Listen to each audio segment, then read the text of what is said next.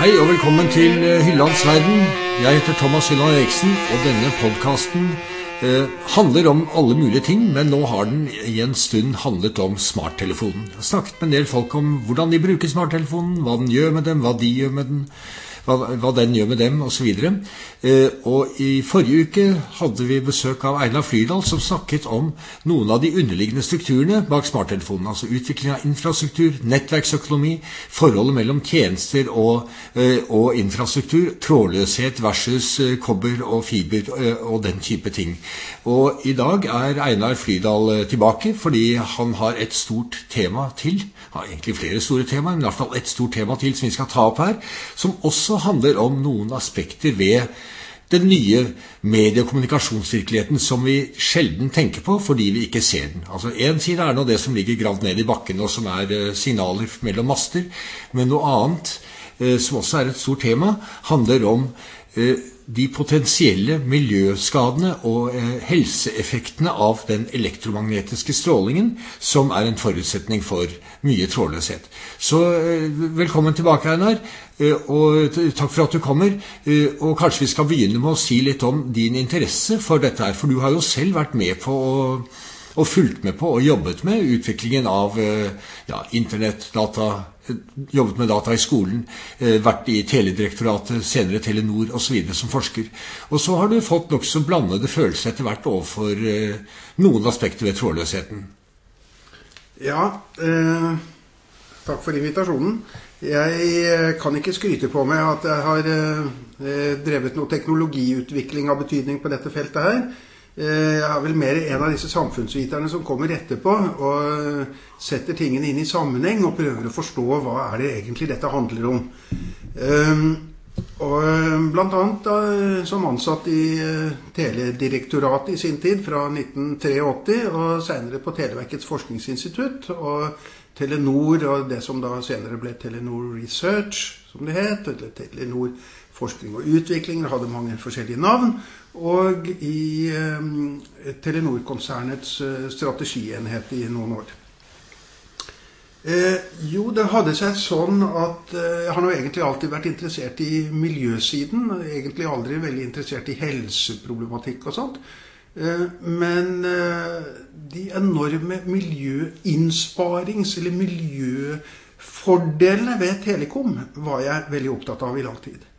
Og er for så vidt fortsatt opptatt av. Men jeg oppdaget etter hvert at i en del rapporter om hvor mye man kunne minske det økologiske fotavtrykket, og hvor mye man kunne hjelpe til med å redusere klimautslipp, så hadde konsulentene bak disse rapportene skrevet inn små fotnoter som er av den typen som aldri kommer med i sammendragene først i rapportene, som er det som blir lest av folk, særlig lest av lederne. I disse fotnotene så sto det gjerne små advarsler om at hvis man ikke klarte å ta ut den svære effektiviseringsgevinsten som man kan få av å bruke informasjons- og kommunikasjonsteknologi til hva det nå var, transport, husoppvarming, energibruk i industrien og så videre. Hvis man ikke klarte å ta ut gevinsten, så risikerte man fort at gevinsten ville bli brukt til større produksjon. Altså, jo mer vi sparer på effektiv kommunikasjon, effektiv transport, gjør transporten billigere, jo flere reiser kan vi foreta, for eksempel. Og da får du jo ikke noe miljøgevinst. Da får du bare miljøgevinst per kilometer du reiser, for eksempel, eller per kilometer en eller annen verdi fraktes, men totalen blir fort større. Så disse konsulentene, de advarte og sa at hvis man ikke klarer å legge beslag på miljøgevinstene, så er dette snarere et marerittscenario. Det var nærmest så harde ord de brukte.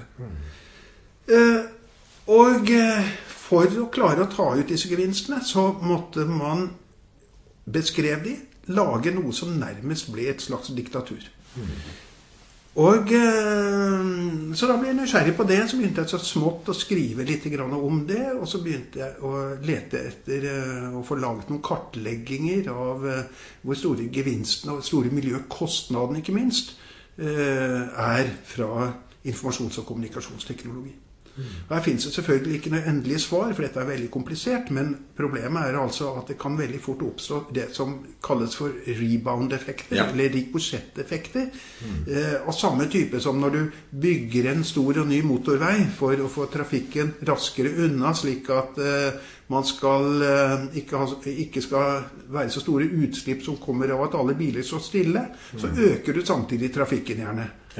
Så den totale trafikken. Ok, så dette var jeg interessert i, og det var puslet noe litt med det innimellom annet arbeid jeg hadde. Men så kommer det plutselig en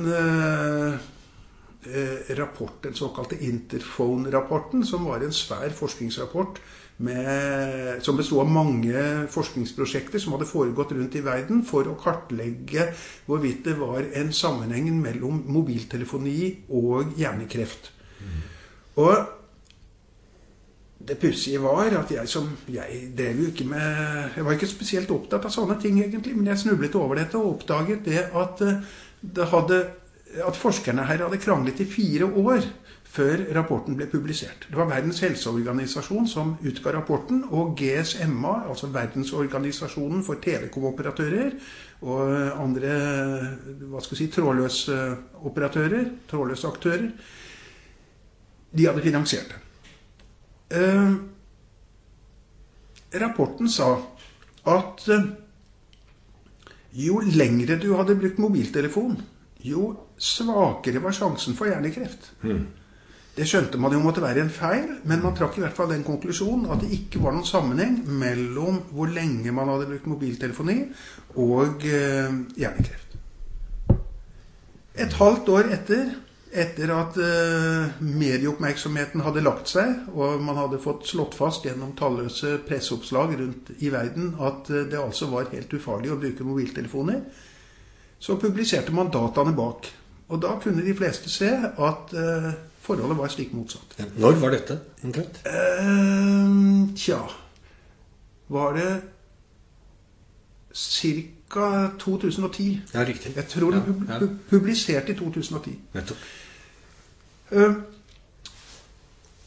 Det viste seg da at man altså hadde kranglet om hva som skulle publiseres i mange år, og det var man kom altså da til slutt til denne salomoniske løsningen at man publiserte først en konklusjon som sa at det ikke var noe fare, og dernest en konklusjon som sa at, eller dernest dataene som viste at jo, det var det likevel. Men det siste fikk jo selvfølgelig ingen oppmerksomhet. Da ble jeg nysgjerrig på disse tingene her, og det hadde seg sånn at et år etter kunne jeg gå av ved fylte 62 med gavepensjon og alt mulig, og gi meg til å grave. Så siden da så har jeg drevet og gravd i feltet elektromagnetiske felt og forskning på helsevirkninger, både når det gjelder mobiltelefoni, smartmålere, wifi og annet trådløst. FM-radio for den saks skyld også. Og det har vært en forferdelig spennende og ganske nifs å reise. For dette er et felt som har vært nytt for meg, og det er til dels teknisk komplisert, og det er forbeholdt en forholdsvis liten gruppe med forskere innenfor strålehygiene og noen ganske få medisinere innenfor arbeidsmedisin og miljømedisin. Det er de som driver på med dette her. Og det er et gap man ikke skulle tro var mulig mellom de grenseverdiene vi har i Norge og det aller meste av forskningen viser så tydelig som man kan ønske seg det innenfor erfaringsvitenskaper, er helseskadelig på den måten at det frembringer akutte virkninger hos en del av befolkningen, riktignok en mindre del av befolkningen, og langsiktige skadevirkninger hos en betydelig større del av befolkningen. Ja. Jeg tenkte jeg skulle spørre deg litt om det, og noe av det som gjør dette viktig å forske på nå, er jo at denne teknologien, og la oss si trådløshet, wifi, mobiltelefoni, er såpass ny, at vi har ikke så veldig mange år egentlig med akkumulert kunnskap om det. Så vi må jo bruke det vi har, og det er mye som er ukjent her. Men jeg tenkte likevel jeg vil spørre om dette, for dette handler jo veldig mye mer om hjernekreft, som tross alt bare rammer en veldig liten del av befolkningen. Du har jo funnet ganske mange andre ting også. Så hvis vi kunne begynne å sortere litt, du snakker om altså, kortsiktige akutte virkninger hos noen, langsiktige virkninger hos en del flere. Og så er det da noe som jeg er sikker på at mange lurer på, forholdet mellom de ulike formene for trådløshet. Altså, hvordan er det med rutere du har hjemme, signalforsterkere du har hjemme på grunn av internett? Er det skummelt med radio også? Ikke sant? Altså, den type ting er det mange som lurer på, for det er jo noe mystisk ved denne elektromagnetiske strålingen for mange av oss. Ja, som sagt, det er et svært tema. Og hvor i all verden skal man begynne? Nei, vi skal begynne med de ulike helsemessige virkningene. Ja. Da får jeg veldig lyst til å gripe tak i boka Den usynlige regnbuen, som jeg brukte sist sommer og høst på å oversette til norsk fra engelsk. Den heter Den usynlige regnbuen, historien om elektrisiteten og livet. Den tar for seg historien. Starter rundt 1750, da man begynte å eksperimentere med uhyre svake mengder strøm og spenninger, så lite som det du kan samle på en såkalt Leyden-flaske, som egentlig er en glassflaske halvfull med vann, hvor du kan samle opp litt statisk elektrisitet. Og da fant man blant annet nå leser jeg høyt fra side 42 her, endret pulshastighet, smaks-, syns- og lydfornemmelser, økt kroppstemperatur, smertelindring, gjenoppbygging av muskeltonus, stimulering av appetitten, mental oppløftethet, avslapping, svetting, økt spyttutsondring, økt utsondring av ørevoks, økt produksjon av snørr, menstruasjon og sammentrekning av livmoren, igangsetting av brystmelkproduksjon, tåreproduksjon og økt urinering og avføring. Det var ikke dårlig. Nei, det er ikke dårlig. Det er terapeutiske og nøytrale virkninger. Og på ikke-terapeutiske, altså skadelige virkninger, så fant man, får jeg bare ta noen få av dem, for den lista er så lang, omtåkethet, kvalme, hodepine, nervøsitet, irritasjon, mental forvirring, depresjon, søvnløshet, utmattelse, nummenhet og prikking, ryggsmerter, hjertebank, brystsmerter, diaré, neseblod, andre bløinger, kløe, skjelving, epilepsilignende anfall, kortpustethet, hosting, og så videre. Ja, det var voldsomt. Ja, dette er, men legg merke til at alle disse symptomene her, det er det vi kaller for uspesifikke symptomer. Det er sånne ting som kan skyldes veldig mange forskjellige ting. Men det er omtrent den samme lista som man finner folk klager over ved innføring av smartmålere i dag. Det er omtrent den samme lista som man finner at folk klaget over da telegrafi ble innført i sin tid. Omtrent den samme lista. En del av disse tingene er ting som har vært knyttet til influensa som symptomer, og som altså dukket opp under spanskesyken, som tilfeldigvis kom samtidig med at den amerikanske marine satte i gang langbølgesendinger. Men i det store og hele så er jo de symptomene du lister opp der, altså de rammer jo bare en liten del av befolkningen. Ja, altså spanskesyken rammet ikke en veldig liten del av spanskesyken. Men ja, dette er la oss si, man vet jo ikke så nøye, for det er jo så veldig få som eventuelt ville finne på å knytte dette til noe elektrisitet eller radiostråling eller noe i den stilen der. Og ingen leger, eller veldig få leger, som også ville gjøre det hvis man kom dit. Men de som knytter symptomer de får til elektromagnetiske felt, det er et sted i størrelsesorden 5-10% av befolkningen, men det er ganske sterkt stigende tall. Og Den første reaksjonen både jeg og andre har hatt overfor sånn som dette jo det at dette høres jo bare tøvete ut. For her finnes det jo alle mulige andre muligheter for årsaker. Ja, altså hvis du nå bare tar spanskesyken da, altså influensa skyldes jo et virus.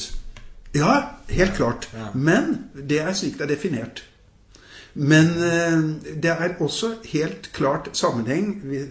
Hvis du går løs på denne boka her, så vil du se at det finnes en ganske overbevisende mengde forskningsobservasjoner som går ut på at samme type symptomer ikke smittsomt ofte. Og at influensaepidemier opp gjennom historien fram til strømmen kom, har vært knyttet til solflekkaktivitet. Og i den tiden som kalles for måneders hva var det igjen da? Nå husker jeg ikke det ordet, men i en periode på 350 år i verdenshistorien så var det praktisk talt ingen solflekker og heller ingen influensaepidemier.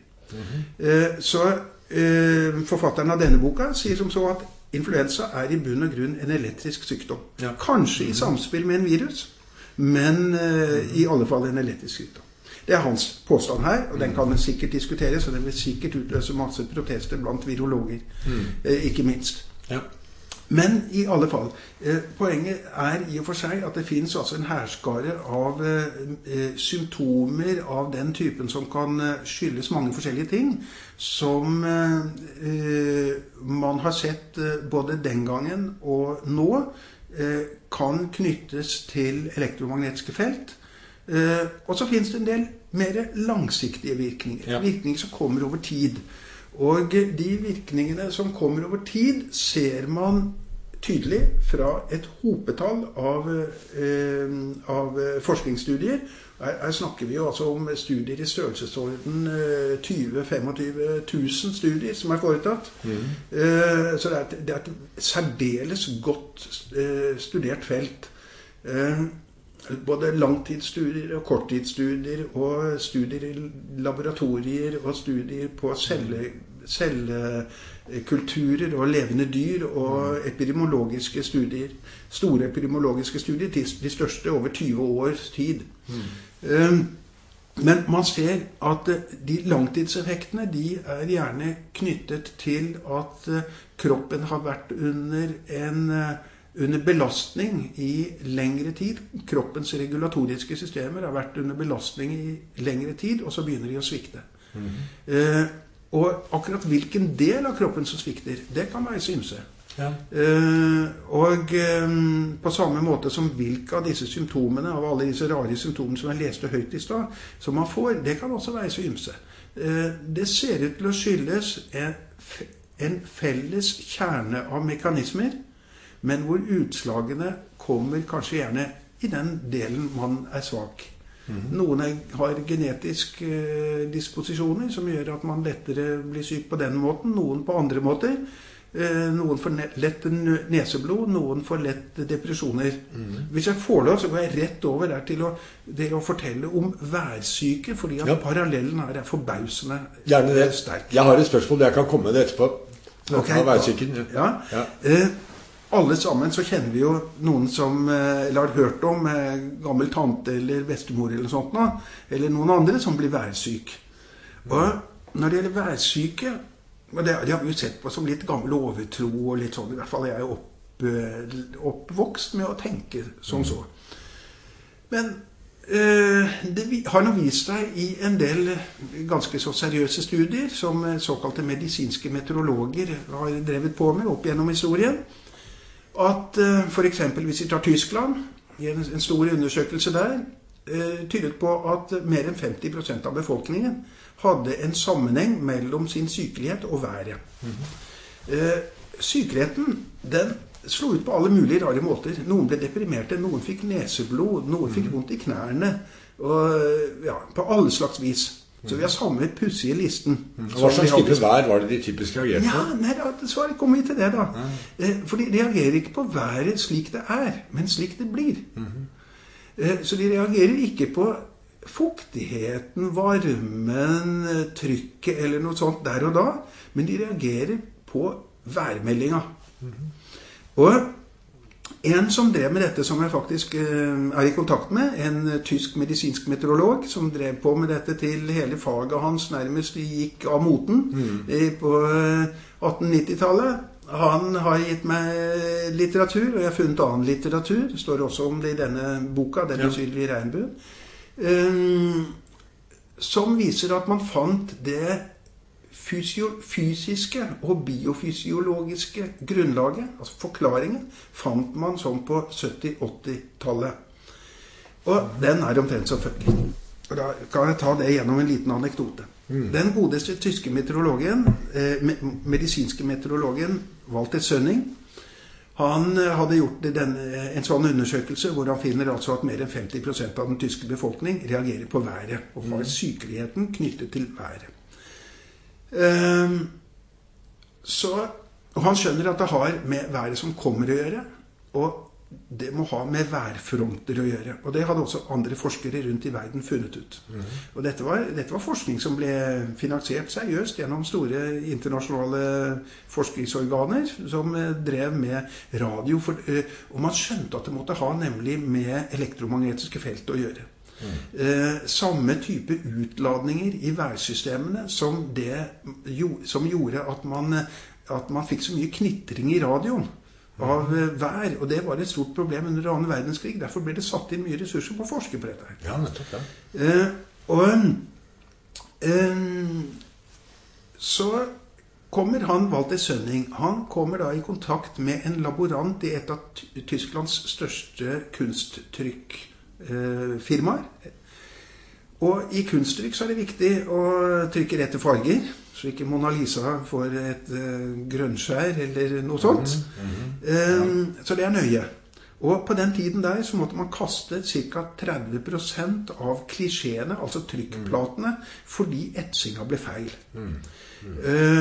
Og etsinga som man gjør etter at man har belyst trykkplatene, de metallplatene som skal brukes til trykkingen, og da man først smurte inn disse platene med noe som reagerer på belysningen, ikke sant, så man kan få til etsingen. Ok, det belegget man brukte fram til midten av 80-tallet, det var noe som heter kromgelatin. Det lages av kuøyne, og det er da stint av kollagen.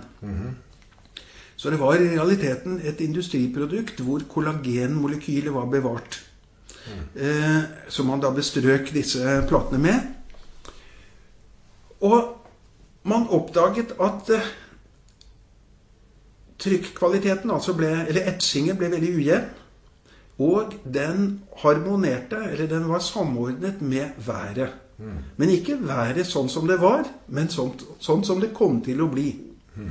Så og ved hjelp av antenner og saker og ting som disse to herrene rigget opp, så fant de at dette hadde å gjøre med værfrontene i Nordsjøen, blant annet, eller andre steder hvor de var.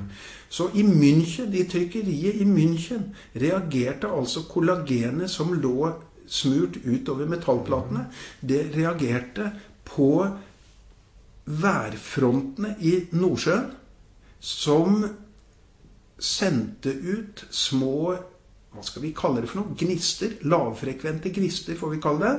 Små frekvenser i helt spesifikke frekvensområder, for det er nemlig sånn at disse frekvensene av mystiske grunner så topper de seg rundt visse helt spesielle frekvenser. Det er 4, 6, 8, 10, 12 kilohertz og 28 kilohertz. Og de platene kollagenet reagerte i München, i syrebad, i en ståltank, i et betongbygg, på værfrontene i Nordsjøen. Utladningene fra værfrontene i Nordsjøen. Det var ikke sånn at barometeret sank? At det var det som var... Nei. Og så det reagerte på utladninger 40 mil, altså 400 kilometer unna, som selvfølgelig var aldeles mikroskopiske når de kom fram til München. Og skulle gjennom betong og stål og syre. Og det finnes mange dyr som reagerer på samme måte. Denne samme Walter Sønning har beskrevet for meg hvordan hans høns av en rase som jeg tror heter Arcuana, reagerer om kvelden. Hvis de ikke går inn og vagler seg på kvelden, men fortsetter å gå og pikke korn ute, så vet han at det blir regn i løpet av 12 timer. Nettopp. De reagerer på de samme pulsene. Det er ikke noe annet de kan reagere på som ligger 12 timer unna. Som har kommet 12 timer eller så langt vekk ifra. Så det er været i Nordsjøen, og eller Biscaya, eller hvor det nå kommer fra, og det kan du måle med de måleapparatene som de drev og rigget til og målte pulser. Og dette kan gjøre folk værsyke? Ja, dette er jo da værsyke i forskjellige varianter, og det som skjer er at kollagenmolekylet vris ved akkurat disse frekvensene, 4, 6, 8, 10, 12 kHz, så vris kollagenmolekylet slik at det blir tettere, mindre gjennomtrengelig, og ved 28 kHz så vris det slik at det blir åpnere, altså mer gjennomtrengelig. Kollagen har vi i alle membraner i kroppen. Dette påvirker stoffskiftet vårt, ble deres forklaring. Og det påvirker hyppigheten i elektriske impulser i nervesystemet. Slik at det er helt åpenbart at dette vil påvirke biologien på en eller annen måte. Og hvordan det påvirker biologien, det vil da være avhengig av forskjellige slags, altså genetikk, og hvor du er svak i kroppen din, og hvilke skader du har fått deg, og så videre. Ja. Så derfor får noen vondt i kneet, andre får hodepine, noen får neseblod, og så videre. Og så finner de to herrer ut at etter å ha funnet ut dette, på samme måte som andre forskere rundt i verden, også fant ut omtrent det samme, så finner de da ut at det er jo de samme frekvensene du kan finne igjen i mikrobølgekommunikasjon. Det er masse andre frekvenser for all del, men selv om, la oss si, grunnfrekvensen til en 3G-telefon er, nå husker ikke jeg lenger alle frekvenser, men la oss si at det er 1,2 gigahertz, så vil det på toppen av disse 1,2 gigahertz være kodet inn informasjon, altså talen, musikken, hva det er som overføres, eller bildet, som når du analyserer det med en såkalt Fourier-analyse, hvor du får sett hvilke frekvenser som er hyppigst, så vil du finne igjen 4 kHz, 8 kHz, 12 kHz, 28 kHz, og så videre. Så vi påvirkes altså med en mekanisme som er lik den som skaper værsyke, og da har du, dermed fant disse herrene en helt banal forklaring på hvorfor en del folk får værsykelignende symptomer av mobiltelefoni, av wifi, av DAB-radio, av smartmålere, og så videre. Men nettopp, så det vi snakker om nå, det er den helt samtidige teknologien, altså det er ikke elektrisiteten som sådan. Nei, altså hva er elektrisitet? Det er, altså til all elektrisitet er det knyttet elektromagnetiske felt. Ja.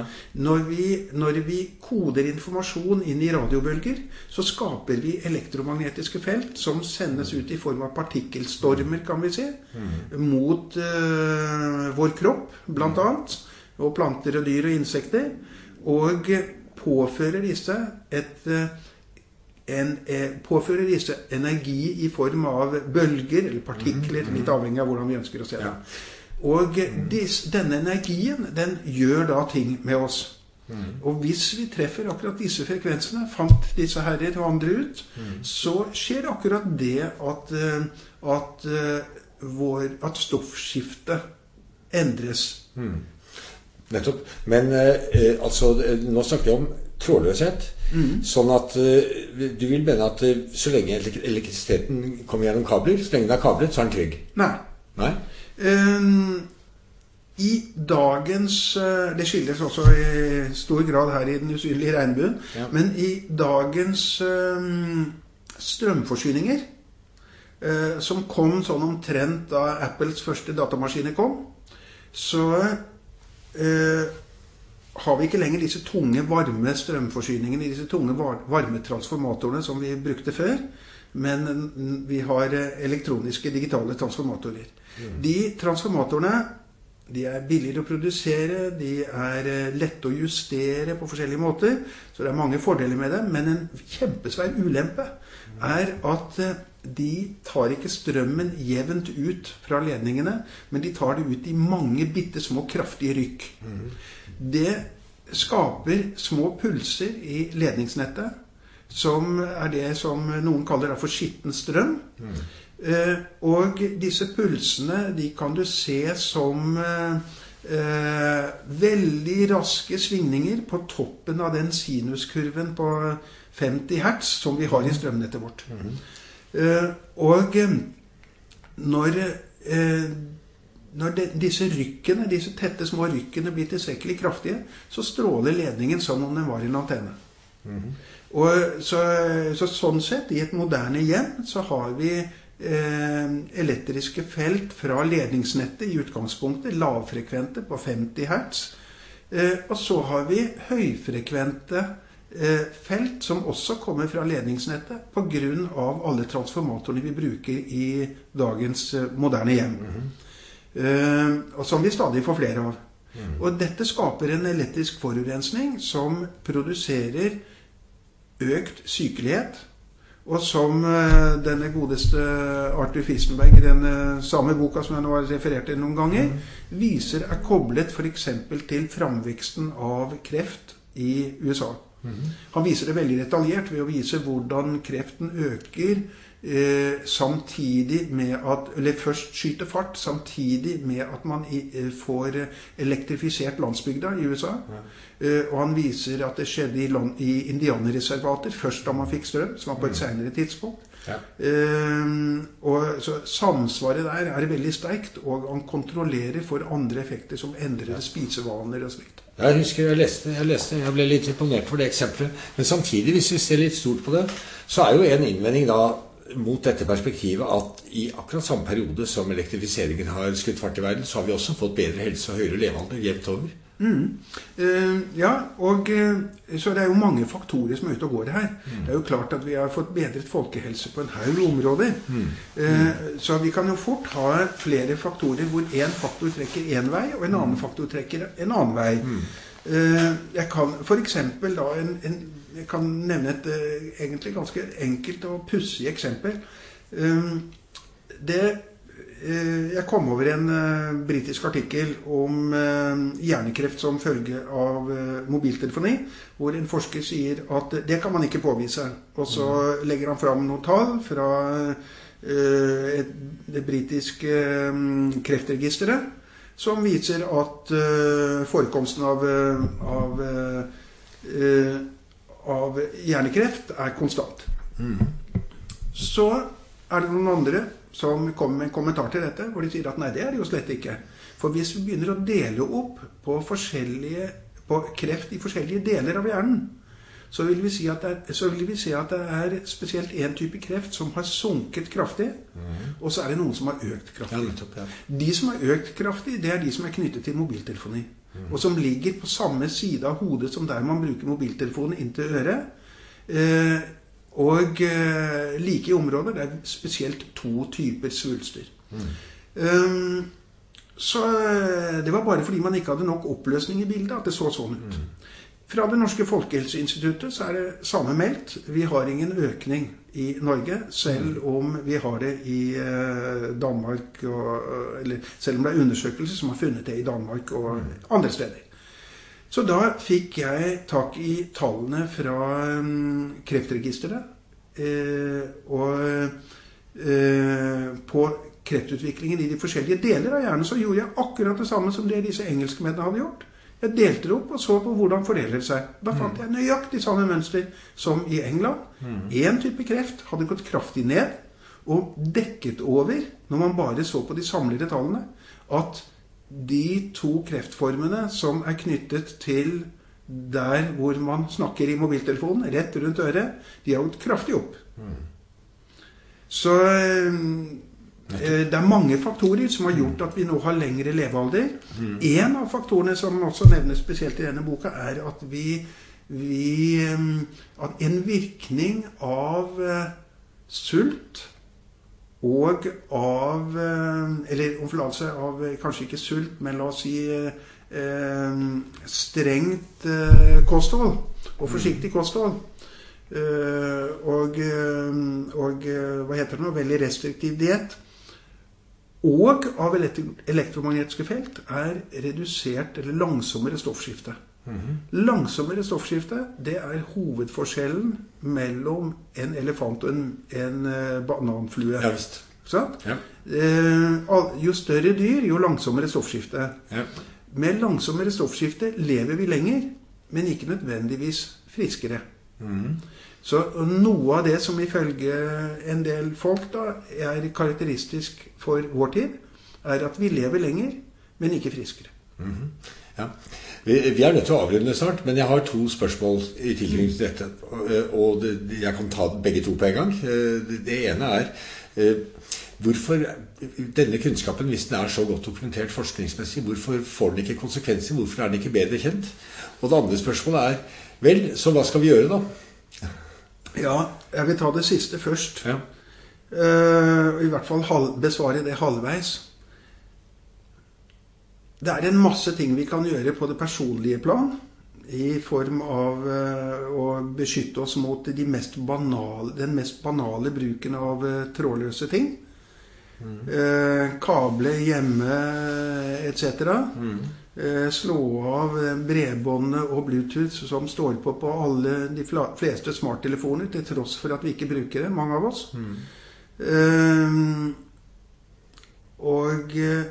En hovedregel «Distance is my friend». Der noen har laget det slagordet. Holde seg på avstand fra strålekildene, skjerme seg mot dem. Det masse sånne ting du kan gjøre, og det finnes mange steder, bloggsteder og andre steder, hvor man får råd og vink for solgt. Når det gjelder det mer overordnede, hvordan i all verden kan det ha seg at vi har slike grenseverdier som vi har? Og hvorfor går ikke Statens strålevern for eksempel ut og advarer? Det et interessant spørsmål, og det må man for å få litt innblikk i det, så må man se historisk på tingene. Vi har vilt forskjellige grenseverdier i forskjellige land. I Vesten har vi i alt hovedsak de samme grenseverdier som som ble knesatt i 1998 av en tysk privat stiftelse som ble stiftet med midler fra næringen, og som egentlig bare målbar, eller gjentok det man hadde kommet fram til i en amerikansk standardiseringskomité. Den amerikanske standardiseringskomiteen hadde tatt utgangspunkt i noe fra 1955, nemlig marinens behov for å beskytte sine soldater mot akutt grilling fra radarer og radiosendere. Altså skader som blir påført av akutt oppvarming. Og da sa man som så, ok, vi skal legge grensene slik at man ikke får skade av akutt oppvarming. På denne tiden her, midten av 50-tallet, så hadde man en rekke konferanser rundt omkring, hvor partene sto mot hverandre, ingeniører som gjerne ville utnytte teknologien, næringer og forsvaret som gjerne ville utnytte teknologien, og på den andre siden biologer som stadig og over lang tid hadde funnet ut at det oppstod skader ved langt svakere eksponering enn det som ga oppvarmingsskader. Man kom likevel fram til et slags kompromiss rundt 1958, tror jeg det var, om at man kunne sette en sånn praksisgrense ved oppvarming. Og den mannen, en mann som het Sean, som var USAs store strålebiolog på det tidspunktet, han brukte etterpå resten av livet sitt på å fortelle til myndighetene at dette var alt for høyt, det burde settes mye, mye lavere. Men da nådde han ikke lenger fra. Og på 70-tallet så advarte et råd eller en komité under den amerikanske president at vi kan i fremtiden måtte påregne å komme i en situasjon hvor vi står overfor en elektronisk forurensning av samme dimensjon som i dag har fra kjemisk forurensning. Det har likevel vært så store interesser i å forsvare disse grensene, som baserer seg altså på at vi skal unngå akutt oppvarmingsskade, at de er blitt stående. Til tross for at det store gross av forskning kommer til og finner skader som oppstår ved langt lavere eksponering.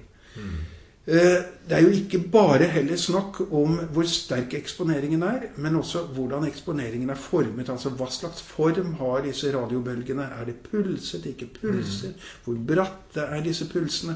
Har pulsene, kommer de med intervaller som gjør at denne mikrobølgekommunikasjonen samtidig har en lav frekvens, som for eksempel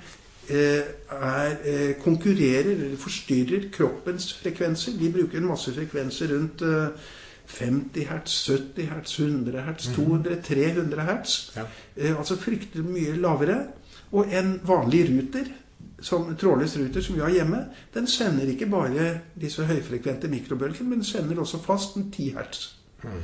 Så dermed så kan den påvirke prosesser vi ellers som påvirker fordi den forstyrrer kommunikasjonen vi ellers driver med.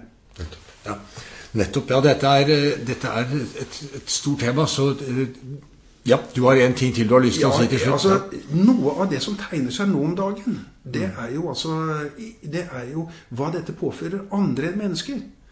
Vi grenseveier alt dette. Her snakker vi jo bare om hva det påfører mennesker.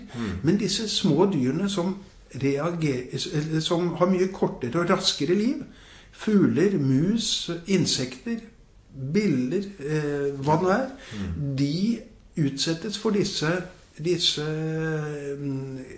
effektene i et langt høyere tempo. Og nå om dagen hvor vi snakker om insektdød, så er dette antagelig, og det er forholdsvis veldokumentert, at dette er en av de helt vesentlige årsakene til at insektene forsvinner, og da forsvinner også fugler, og da forsvinner også en god del andre skapninger.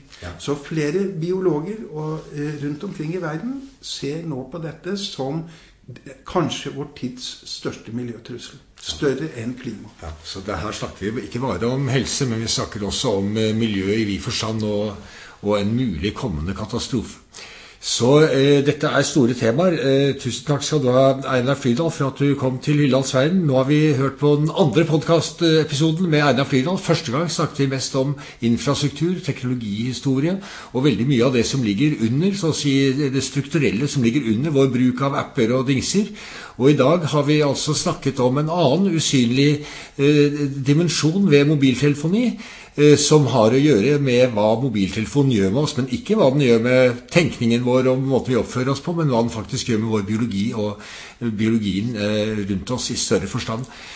Og for dem av dere som er interessert i å lese mer om dette, så foreligger altså denne boken som Einar Flyrdal har oversatt, som heter Den usynlige regnbuen, men han har også en blogg hvor det ligger veldig mye materiale om disse tingene på einarflydal.com, einarflydal.com. Så med det vil jeg takke deg for at du kom hit nok en gang til Hylands verden, Einar, og jeg vil også takke dere som hørte på.